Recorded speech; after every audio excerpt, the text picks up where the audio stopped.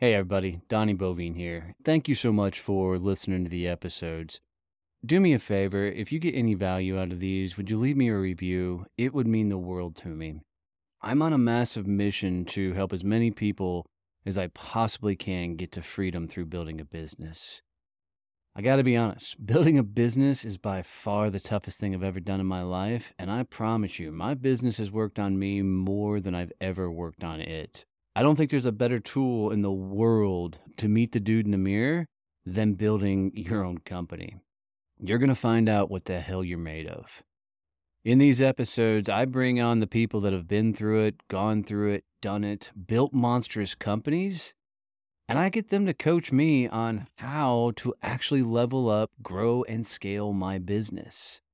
They're hitting me with some hard questions. They're bringing some amazing advice. And I'm telling you, I take notes from every one of these episodes from these people that have actually lived it. They've gone through it and have turned their businesses into amazing empires. So I hope you find a ton of value in this, and I hope that this becomes something you come back to and listen to often. I mean, let's be honest. Every one of us, when we got into sales, hated the rejection shit. We hated that we actually had to go cold outreach people. We hated that we had to be a fucking salesperson, right? The sales has never been the focus in business school. And but it's such a major part of being in business. You know, when you go to, all the schools are now starting entrepreneurial centers and teaching how to be an entrepreneur. But it's still all this theoretical business stuff on how you run a business. It's economics and theoretical marketing and all that type of stuff. It's not operations. It's not how to sell. They have not figured out how to get the younger generation to be motivated, productive, contributing in that kind of role. And I think that a lot of it goes back to just the setup of the company in terms of, do they have the right systems and processes in place? Are they hiring the right way? Do they have an onboarding program that allows, people to be successful?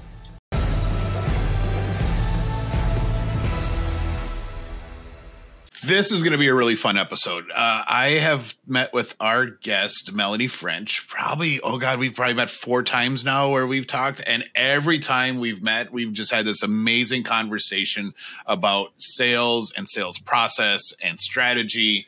And she is, without a doubt, a badass when it comes to sales. So, Melanie, I am really excited to have you on today. No pressure. Welcome to Growth Mode. Yes. Thanks for having me, guys. So I brought you on specifically because we were talking about having you be on a podcast, and we were talking about topics, and it just popped in my head. It's like, we're going to talk about sex and sales, and specifically about men versus women selling. So, when I started selling, a couple of decades ago, there was, sales was still a very male-dominated thing. It was, and fortunately that's changing, and especially in the tech industry, you're starting to see a lot more women selling.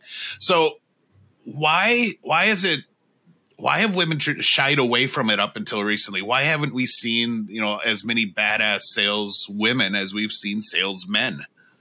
Yeah, that's a great question. And I still think there's a big discrepancy in terms of the number of women that are in sales. And why is that?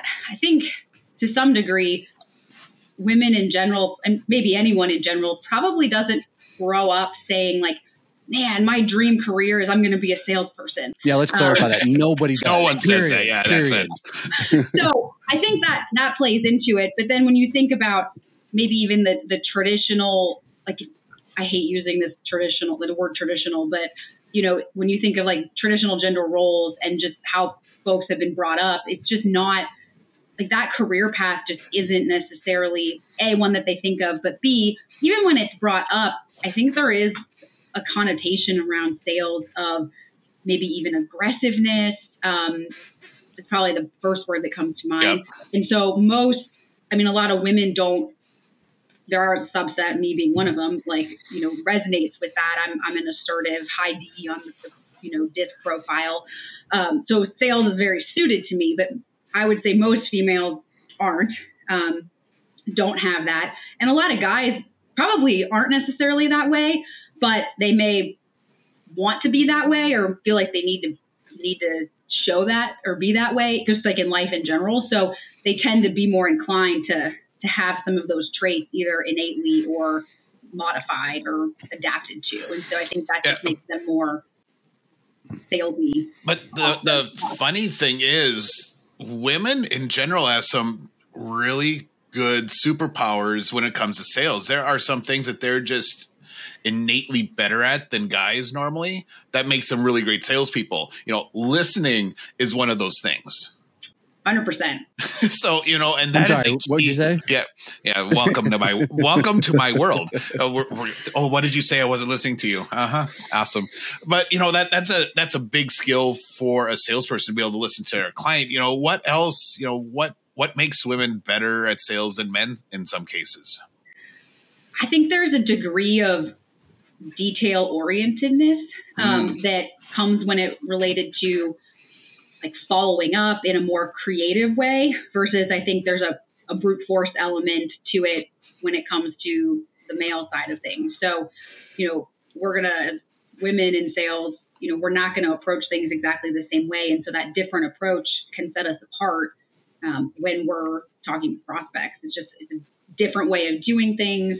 It's not as in your face or intense. Not that we can't be, but it's a bit more off the cuff, under the table, like coming from the side versus like boom in your face directly at you. And I think that serves us well. I feel like she's personally attacking me. No judgment here. No judgment. It's like, wow, you've met Donnie. Do you think? Go ahead, Donnie. Yeah, because here's the raw truth. Women can flat out outsell guys for two major reasons, right? Number one, you guys understand this word called empathy. Number two, I have none of that. I'm so horrible. Yeah, none. And the second reason I think women can outsell guys is you guys have the ability to actually turn the screws in on somebody and not give a shit. It's literally you guys can women can look at a dude and give him that look and melt him, right? I mean, is it sexist that Donnie's saying you guys when he's talking about you women? I think we need to make him start saying you gals. No, it's fine. So it's fine, right? But I mean, really, at the end of the day, it's unfortunate that more women aren't in the sales game. Like they should be in dominating this damn field. And I mean, let's be honest. Every one of us, when we got into sales, hated the rejection shit. We hated that we actually had to go cold outreach people. We hated that we had to be a fucking salesperson, right? And so I almost says a lot more about women of today that they're not getting into the game when they could actually outperform most of the guys that are in the game. I would agree with that. I think you also you throw in the whole like millennial, Gen X, Gen Y, whatever the new alphabet version of the generation. Yeah, whatever they are now. I don't know. I'm a millennial, but whoever comes after that, I think there's this whole like messed up storyline around, either people don't want to work or they're like not motivated the same or any of those, whatever the little stories are that go around that everybody's, spitballing about. I think those things tie into it as well. And so is it true? I don't know. I think there's plenty of people that are both male and female that are motivated, really good at what they do, and are successful. Right. But I do think there's part of that storyline that's told around those younger generations does feed into kind of the lack of interest and or pursuit of a sales career for whatever reason. Hey, Donnie Bovine here, CEO of Success Champions Networking, and I just wanted to jump in really quick and tell you about the network. Success Champion Networking isn't for the beginning networker.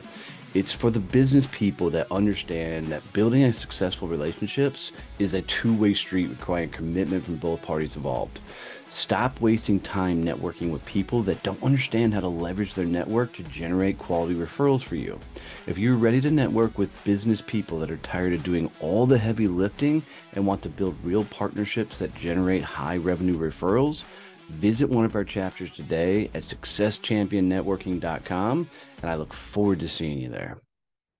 Well, what's really surprising then, as I'm thinking through this in real time, is sales is so evolved from when Kevin and I grew up in the sales game, when there was no internet, there was no cell phones really, and you had to do this old school thing.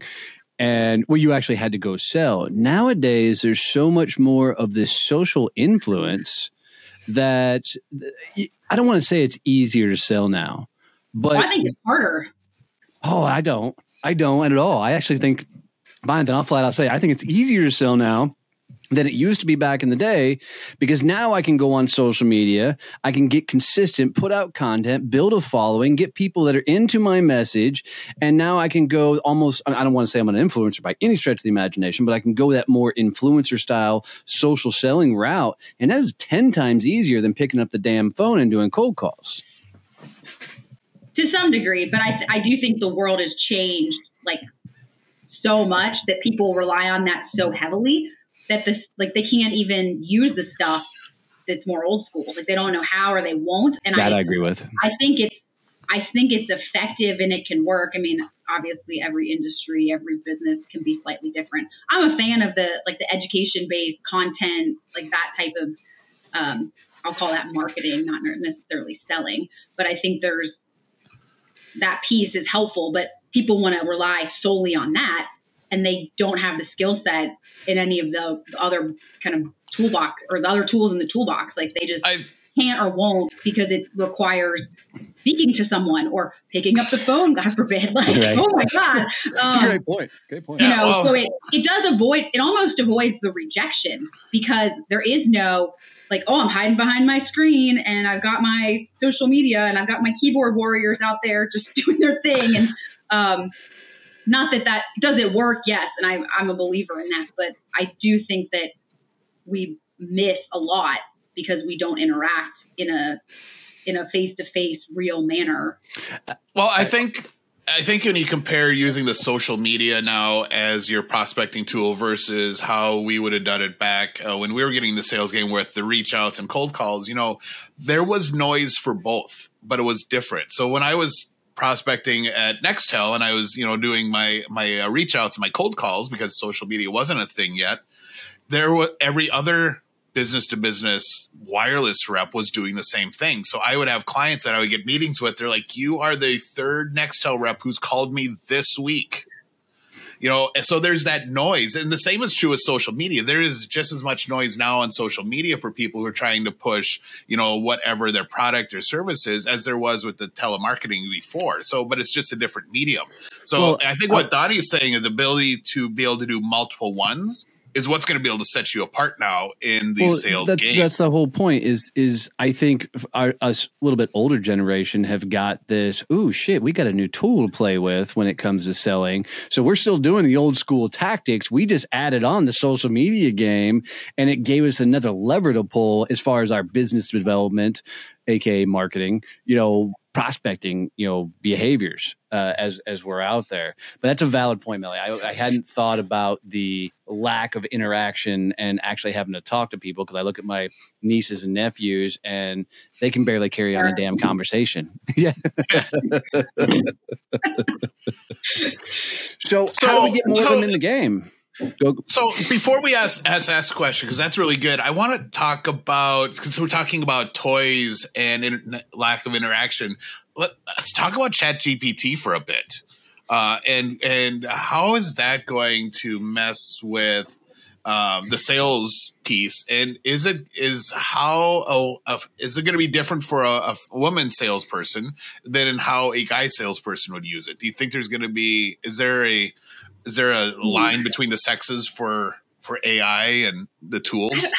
You know, I think the AI thing is cool. And so, like, just touching real quickly on, like, the thing over, like, AI overall and chat GPT overall, there's this, I think everyone is flocking to it in general. Like everyone's like, oh, this cool, neat new toy.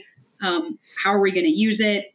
And when you, like, even from a content marketing perspective, if everybody's dumping their stuff into chat GPT and having it spit out whatever that they post online, the people that are actually creating their own stuff and are going to stand out. It's kind of, to me, it's kind of like are we the social media people or are we picking up the phone? It's kind of a similar conundrum there. So I think that, well, is it cool? Yeah. Is it going to replace salespeople in general? No, I don't buy that for a second. I think that there's a lot of cool, unique things, and people are freaking out, of course, about what is AI going to do to my job and all this stuff. I think it's a tool, but it still requires, like, in general, people want to talk to people and they want to have real conversations, or, well, social media, I don't know what, from that standpoint. But they really, like, in order to sell effectively, especially when it comes to like a more highly considered purchase, they're going to, like, ChatGPT isn't going to sell them that. Like, they want to talk to somebody who knows, like, really knows, not some bot that is cool. I mean, so that piece aside, I don't know, women, and so I'm not a huge chat GPT fan at this point. I mean, I think they have made an easier fucking name to say? I mean, it's just trying to say chat GPT, blah, blah, blah, like right? 2 minutes. So yeah, I think so for women, and I don't know, I've never thought about that. Women versus men. I think this is going to sound terrible. I think guys may take the easier road and want to try to use ChatGPT. 100% agree. I think women maybe are going to think more critically about it, and maybe say, maybe this isn't the way that I should approach it, or maybe I shouldn't use it for this, something along those lines. I don't know. So you're saying that women are more, women are more ethical than guys? Is that where we're going? I don't know that it's an ethics conversation. Oh, I'll say that. I'll say it so you don't get in trouble. Blur the line. You guys blur the line a little more. A lot more. I'm a rule follower in general, so I would agree with that to some degree. That's awesome. Yeah, but I think if properly utilized, ChatGPT is going to do a lot for salespeople. The unfortunate side of it is when we talked to Josh Fetty, it was a great conversation. One point he brought up is like when some new technology comes along that inherently automates a process, in this case, sales, we lose the skill set that the process automated. So like when email automation came through, you could all of a sudden plug in all your emails and it would start chunking out all these different emails. People forgot how to do an email sequence. They forgot how to write, those proper emails. So my fear with ChatGPT right now is people are going to be like, all right, give me the 10 sales questions I should ask on a sales call. And then they're going to start, formulating, how should I reply to this RFP in ChatGPT? And you're going to get all these generic answers, and all the things they had to manually think through, they're now going to try and put through this automation software, and they're going to lose that skill set that, at some point is going to be a valuable asset. That's a very interesting take on it. And I think you're 100% right. Wow. Can we get that segment on loop? You're 100% right. You're 100% right. That is going to be his new ringtone. He's going to be able to hear it all day, every time you don't hear that often. I'm married, dear. Of course not. But all right. So how do we get more women into the sales game? How do we get more of these millennials into the sales game? Because it is a profession that, it's a very lucrative profession too. Outside of being an entrepreneur, it's the most lucrative profession in the damn world. And, it's going to be I don't want to say a lost skill set, but you're going to see a lot of the old codgers and the old ladies that have been in the game for a long time, staying in the game for a long time because they're the only ones that are able to out there go out and sell. So. Yeah, that's a huge conundrum. Like, I work with a couple of clients in the commercial insurance space. And one of the big problems that plagues that industry overall is they're all very small agencies. And when they try to, these are more independent type agencies, not like your State Farm type stuff, but they struggle to hire like new hires that are, I'll call it, young in their careers or right out of college, like, entry level type people. And so they have all of these old timer people that have been in the industry, do everything kind of the old school way. And they have not figured out how to get the younger generation to be motivated, productive, contributing in that kind of role. And I think that a lot of it goes back to just the setup of the company in terms of, do they have the right systems and processes in place? Are they hiring the right way? Do they have an onboarding program that allows, people to be successful? So I think that's one of the key things, like with even, especially women in sales, like they want to come into, a lot of people want this, but I think it's especially true for women. They want to come into an environment that kind of takes them with open arms and helps them develop and grow through the process as they, grow in their career. And I think a lot of companies, their sales onboarding, their sales training, like none of that is well flushed out. And it's like, hey, good luck. I mean, it's still a lot of organizations operate, and it's like, hey, welcome aboard. Good luck. Like, here's your computer, here's your phone. Yep. Figure it out. And I think that hurts entirely the younger generation overarchingly. And so they go to a chat GPT to help them shortcut or figure it out. May or may not work for them. The time will tell. But I think women in general tend to look for a more homely environment. I hate that word, but I guess they want more of that environment that's like, hey, how are you going to help me be successful? And because there's a lot of other positions and jobs out there that have that built around it, but for whatever reason, sales kind of lives in the 19th century sometimes. I agree. God, I agree. So there's a lot of good resources and tools out there, but companies are still operating like it's 40 years ago sometimes. And it's like, that is not going to cut it when it comes to recruiting the younger generation. Like, they're looking for something different. And so I think that definitely ties into, the male-female piece, but overarchingly as well. For sure. I mean, I remember when I got hired on in one of my first really big sales jobs, they literally handed me a desk and a computer and said, there you go.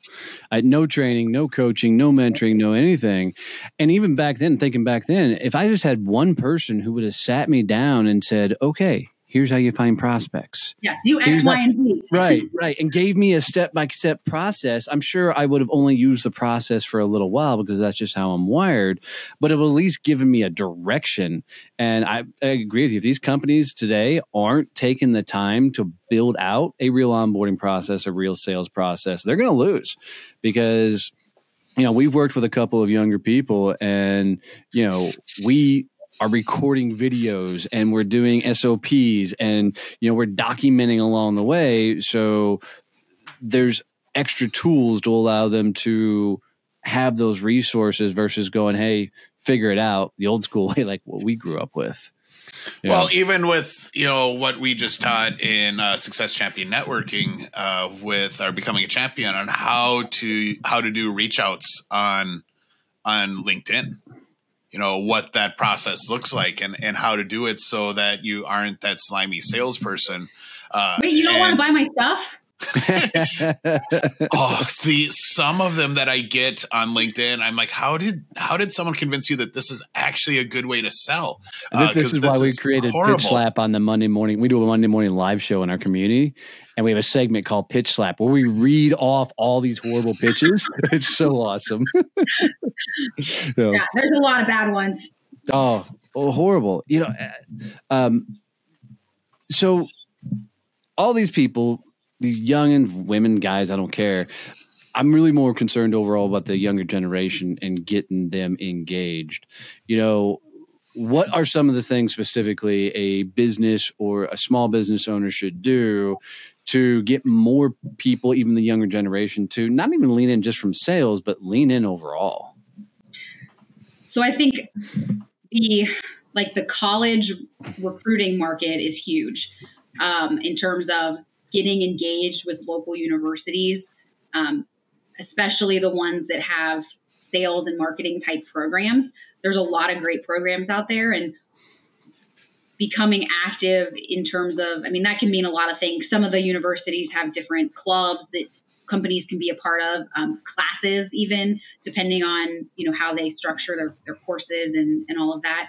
But those are great opportunities from a recruiting standpoint, to get involved and get your exposure to get good talent, right, kind of out of the gate, and build those relationships. But it also, you can begin to develop, some onboarding and training programs around, like, how do you bring someone out of college, right, who, let's be honest, basically doesn't know jack shit about the business world or life, and like, so they in their mind, they come out thinking like, oh, I'm a recent college grad. Well, so is everybody else that I talk to when I'm interviewing. So how can we, when they're speaking to a company, like, what types of things they want to know, like, what do you have in place? Like, how do I know that if I take a job here that, like, how do you measure success? Do you have that defined? Do you have a progression that someone, can go through to learn the industry, to learn your company, to learn whatever skills, from a sales perspective that are needed in order to be successful? Because ultimately that whole endeavor, like the whole endeavor of hiring, is expensive, right? It's expensive whether they last, and they're expensive whether they don't last. It's probably more expensive if they don't last. So when business owners don't always think about it like that, but they just think, oh, like, I paid somebody their $40,000 base salary. They didn't make it. Okay. Like, peace out. I'll get rid of them and hire someone else. But the reality of that is they lost 3, 6, 9, 12 months of sales potentially. Yep. They lost potentially morale because people around them in the organization don't want to, like, turnover sucks, right? Like, why is everybody getting fired, or why is everybody leaving? So organizationally, having a lot of those systems, processes, training on the front end, like, if you want to hire people entry level, if you don't have that stuff in place, you're going to have a lot of turnover. And it can be a differentiator when you're attracting people as well. So you're looking to hire people that are, bought into whatever your mission and vision is as a company, and you are looking for people to last. It's hard to do. This is why I'm fascinated with the next 10 years. And I'll come right back to you, Kevin. It's going to be interesting. Because, all these big companies, they can't hire. They can't bring these people on. They don't know how to train them. They don't know how to work with them. And, now you've got so many entrepreneurs in the space that are now working remote that I have a computer, I have social media, I can create a company, so these next 10 years are going to be really, really, really fascinating. But Kevin, I cut you off. I'm sorry. Oh, no, that's fine. My comment was going to be, the sales has never been the focus in business school. Mm. And but it's such a major part of being in business. When you go to, all the schools are now starting entrepreneurial centers and teaching how to be an entrepreneur, but it's still all the theoretical business stuff on how you run a business. It's economics and theoretical marketing and all that type of stuff. It's not operations. It's not how to sell. If you got a business degree, when I was in college, if you got a business degree, there was not a sales 101 class. There was nothing where they taught you about the whole concept of how to sell, the psychological pieces, the process, any of that type of stuff. So I think, that if we're able to make that shift where people understand that, sales is a big part of business. And that's something that we teach when we're working with people that are going through that startup phase of that, hey, your number one role as the entrepreneur, as a business owner, is sales. And getting people to understand that is, if you can learn how to sell, you're going to learn so much about business. Now you have that basis to be able to go and be entrepreneurial and go do other things because you understand the basic skill of business, which is selling a product. Absolutely. Question for you guys. Donnie, you touched on the remote work type thing. Mm-hmm. Do you think that, I think remote work is here to stay, but do you think that it hurts or helps like recent college grad or entry level type people coming into the workforce? I've been seriously trying to think through for me, how would remote working when I was a lot younger affected how I sold? And I really think it would. And the reason being is I needed to get my teeth kicked in a real world situation. I needed to go fuck up a lot of sales calls, right? I needed to go through those experiences. And I don't think I would have gotten those same experiences if I was sitting behind my computer trying to do 100% sales that way.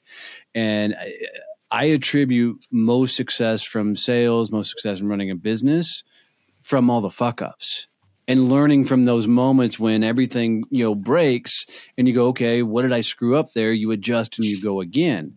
And I don't know that I would have gotten the same level of that type of experience. Now, with that said, I know for a fact remote's 100% here to stay. Which I don't have the answer to right now is how do you teach a new remote sales team to do both? Go be in person and virtual. What's the behaviors and you put behind that so they can be successful? That'd be a fascinating thing to go figure out. And the person who does is going to make a lot of damn money. What do you think, Kevin? Oh, it is a completely different way to learn sales because one of the benefits of being in the bullpen in a sales organization was that you had people there that could answer questions. You could literally call across the cubicle. There was no crawling across the cubicle. You're calling across the cubicle. It's all different. Yeah. You could literally call across your little cubicle wall and say, hey, all right, so how are you doing this? And you can get that immediate feedback. And, and Donnie and I do it sometimes. We did it yesterday where we just sit on Zoom and we're working. We literally, for a while, we weren't talking, but we were still on Zoom. So we had that concept of the office cubicle world where we could interact and talk and ask questions. But you don't have that now if you're doing 100% sales from home. And, people are like now mad because some companies are saying, yeah, you got to come into the office on like 2 days a week.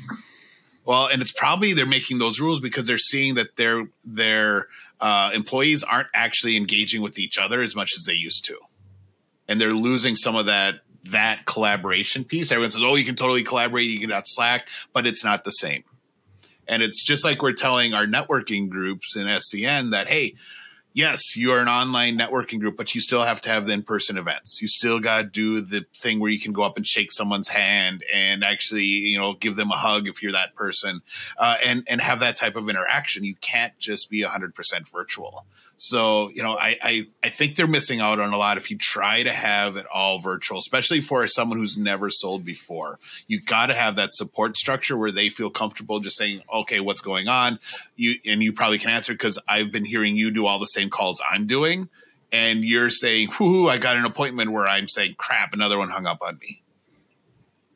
I think women are going to be more affected by the remote work than men. How so? I think I think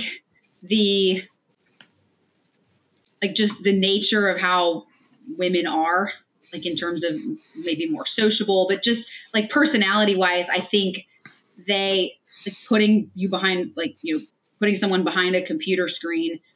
I think the deficits that come from that as a younger female in sales is going to be a much, much greater deficit than from a guy's perspective. Well, it's interesting because there is definitely a social aspect to women and how they like to work.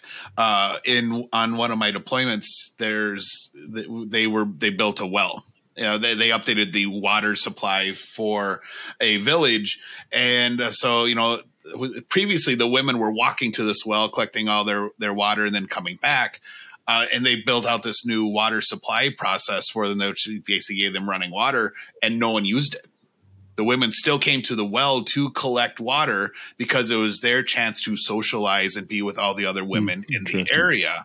And there's other concepts where I was looking at how, in some areas where like bread, all the women would bring their bread to one baker who had all the really nice stoves, and he would break their bread for them. They'd cook it, they'd make into the loaves or whatnot, but he would bake it, and that was their socializing time.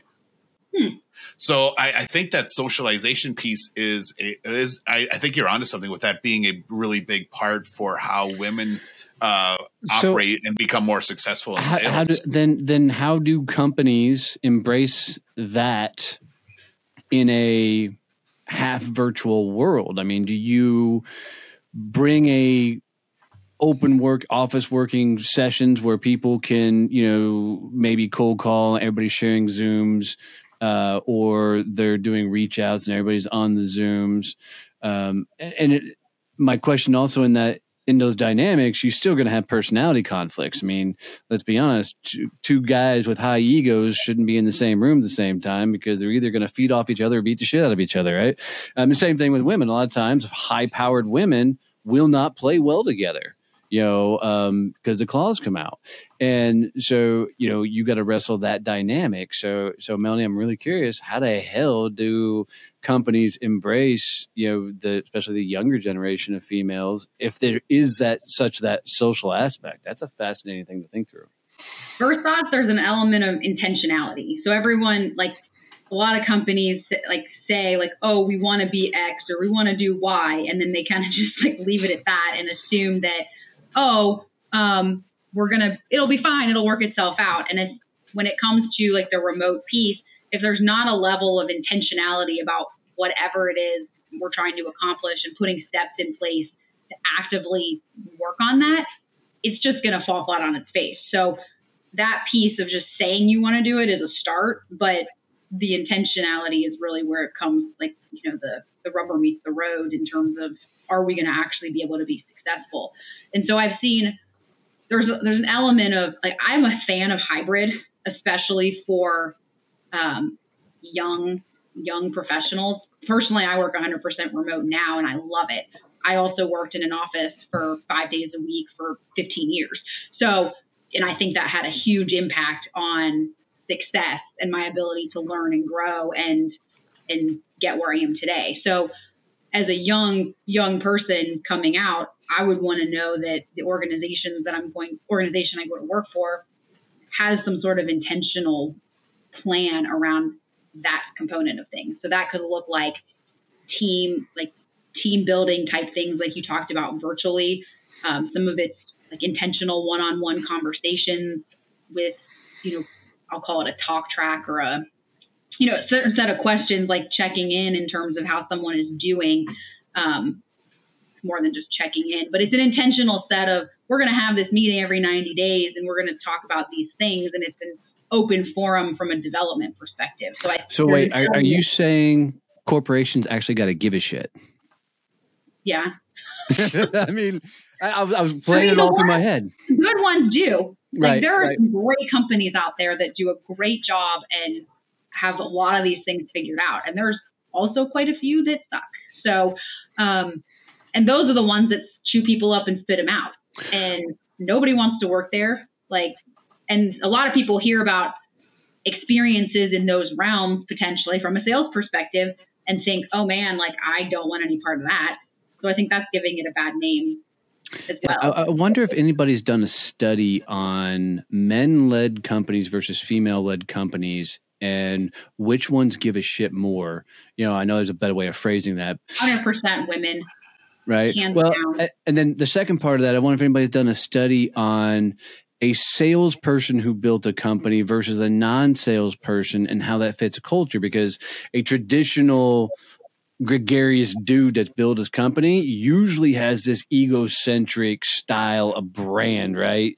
And there's this air of egoness throughout the company. I don't know how else to say that. And I wonder if somebody who's non-sales type, what their culture tends to look like and how that shapes through companies, because I think that's really going to change up the dynamics of what it looks like for new people coming into the company. Yeah, sales versus operational. Yeah. Yeah. You know, because I know a couple of guys that are these over the top ego dudes that come from the sales game, and you walk into their office and it's like walking into the sales pit, like the old school, you know, we're gonna freaking get after it, phone decks, you know, and it's game on at that point. Grant Cardone style. Yes, Glenn Gary, Glenn yes, Ross. right, and dude, I'm telling you, that style of selling is dying daily, which is awesome, which I absolutely love. But I think because for so long that style of environment was the way to do business. I don't know that companies know how to get away from it. Flip side of that, and then I have a question. You got guys like Gary Vee who's coming out and saying happiness and love, but you know that motherfucker's a dick. I mean, you know, at the end of the day, that guy is over the top. He's loud. He's one of those, you know, going to win at all cost guys. And, you know, I mean, go look at his Glassdoor reviews and they'll tell you a lot. You know, nothing against the guy, you know. Elon Musk. Exactly right. Right. You know, they're both doing something right if you look at it from just an economic standpoint, right?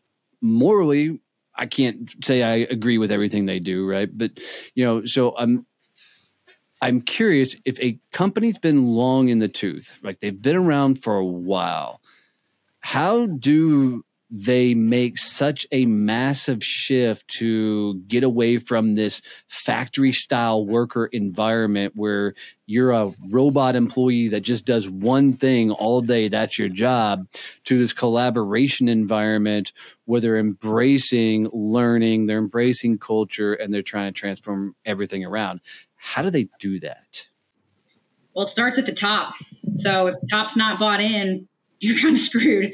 I mean, you can, as a department leader, and I mean, depending on the size of the organization, you can try to make some strides. But at the end of the day, you're always going to be limited by and tap out at wherever that line is for the people higher than you, or some variation of that. So I think, you know, I think there are good, authentic leaders that lead companies that buy into that more new age and evolved way of doing business, you know, selling, all of those things.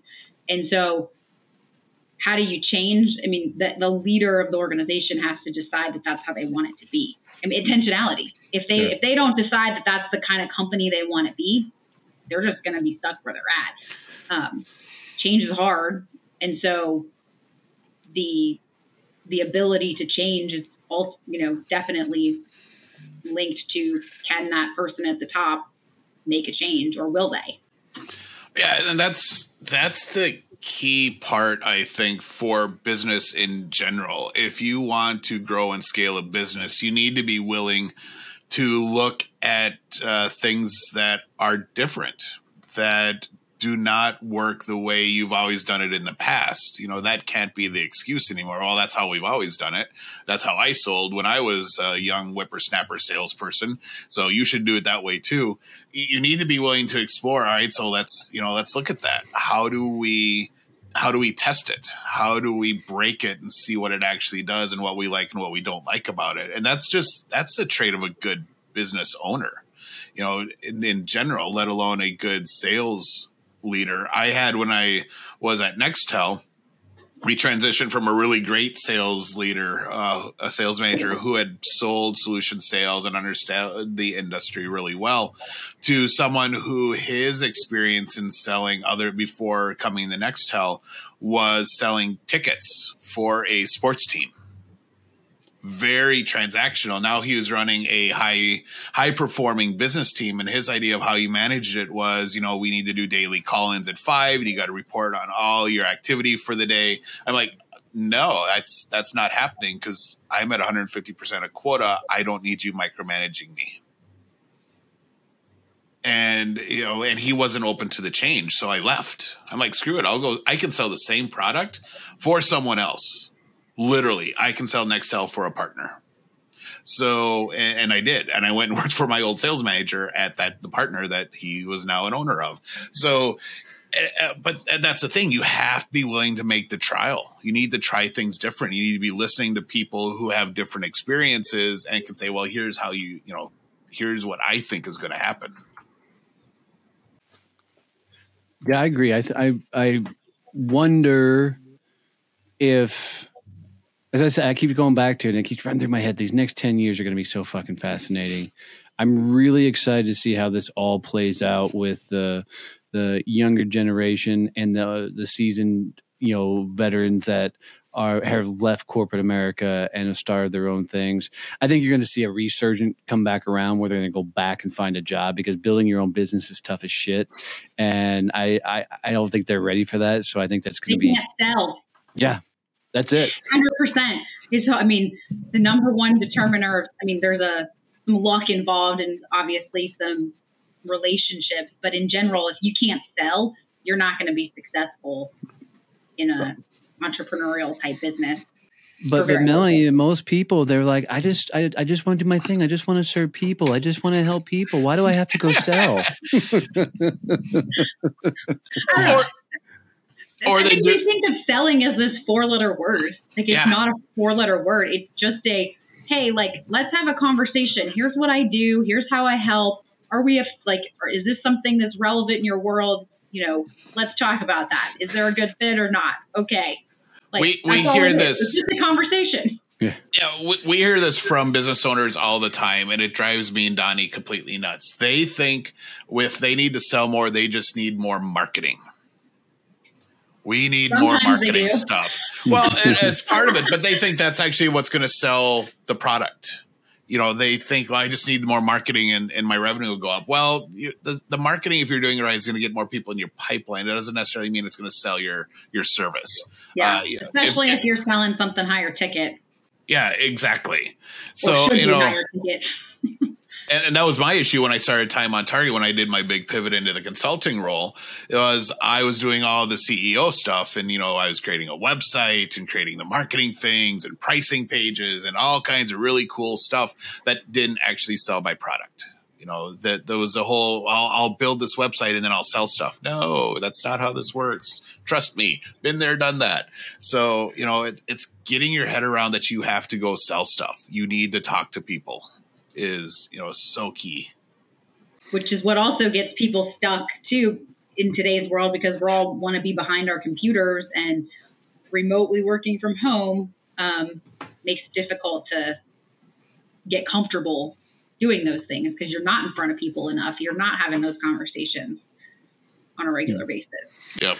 Hey, I like the fact that I can still be sitting here in my pajama bottoms and run 3 companies. So, I'm going to stay remote for a long time. I love it. I'm 100. Yeah, I'm all about the remote. I work remotely completely. Yeah, it's so awesome.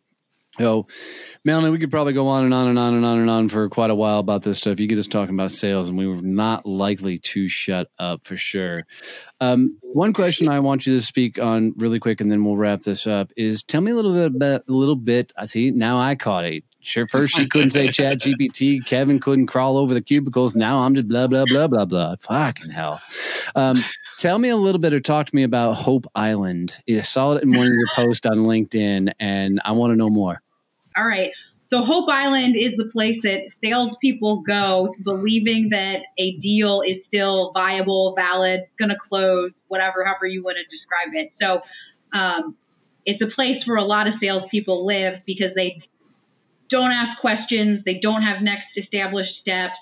But somehow that deal is miraculously going to close by end of the month, end of the quarter, whatever it is. So that's the general premise of what Hope Island is.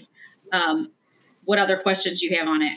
Well, I knew what it was. I just wanted to hear you explain, because it was a funny damn post of yours that I read on there, and I really enjoyed shit. But we used to call it hopium. I like that phrase. I might steal that. Yeah, feel free. It's not mine originally. I stole it off somebody. But it's that same idea. I think people get what we've always called happy ears. They start hearing what's not actually being said, but they're like, we talked to a client yesterday, and she's like, I think I just landed this really, really large deal. And I'm like, okay, tell me more. And they're like, well, he said, give him a couple weeks and get back to him. Then he might possibly maybe do something. I'm like, Jesus Christ, here we go. That's going nowhere. So, yeah. How do people keep themselves from getting caught in Hope Island? Best question that I ask from a sales leadership perspective is, what's the next step? So if you can't tell me what your actual next step is in a pretty specific way, you're probably on Hope Island. And that, to me, that means usually it's a time and date on the calendar for a next meeting, whatever that is, whatever's going to happen in that meeting. So if a prospect isn't willing to commit to a future date and time, kind of on the spot, probably there's some red flags there. There's something they're not telling you. There's something you haven't uncovered, you haven't asked, whatever it is. But clear next step and try to date on the calendar. One thing back when I was doing sales training that I always tell, the presidents of companies, sales managers, I'm like, if that salesperson comes back and they are excited and they're telling you all about the sales call and all the things, first, be worrisome, right? But then ask them all the questions. What's the next steps? What's going on? What's there? If they come back and they kind of just go a straight line to their desk and sit down, they bombed the sales call. Go out and ask any question that's not about that sales call. Ask them about another job that's going through the shop. Ask them about anything to allow them to, because they're so deflated at that moment because they blew a sales call. Give them 2 seconds to breathe and then go, all right, what could you have done better? And let them come to you versus browbeating the shit out of them. And it works really, really, really well. I like that too. No, it's been a lot of fun. Well, my dear, it has been a blast having you on here. It's awesome to get to know you. Hopefully we get to see you here in a couple weeks in Cincinnati when Kevin and I fly in for that. So how do people get in touch with you? They absolutely should reach out to you. You know your shit. And I'm very, very impressed with such a young gal that's kicking ass as much as you are. So good on you. How do people get in touch with you? Yeah, best way is LinkedIn. You can find me, Melanie French. French Sales Solutions is my company, and you should be able to pull me up using either of those. But would love to interact with you on there. I post several times a week with good stuff, funny stuff, stories, tips, tricks, all those things. So that's awesome. That's awesome. Yeah, thanks for having me, guys. It was great. Yeah, absolutely. I was so glad you came on.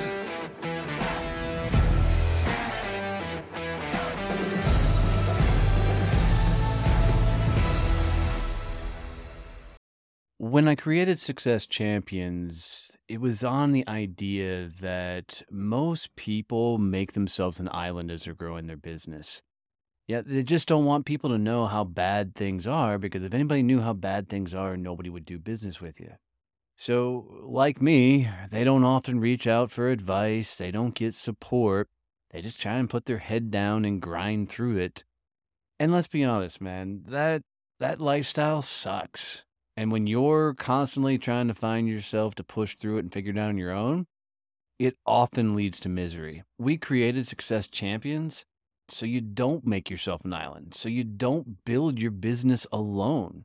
There are a ton of people that are going through it on the same journey that are looking for the same advice you are. Maybe they've been through it and are looking to help. So come hang out with Success Champions. Go to successchampionnetworking.com, go visit one of our peer groups, and let's help you actually get to business freedom. Don't build your business alone. Come hang with us as Success Champions.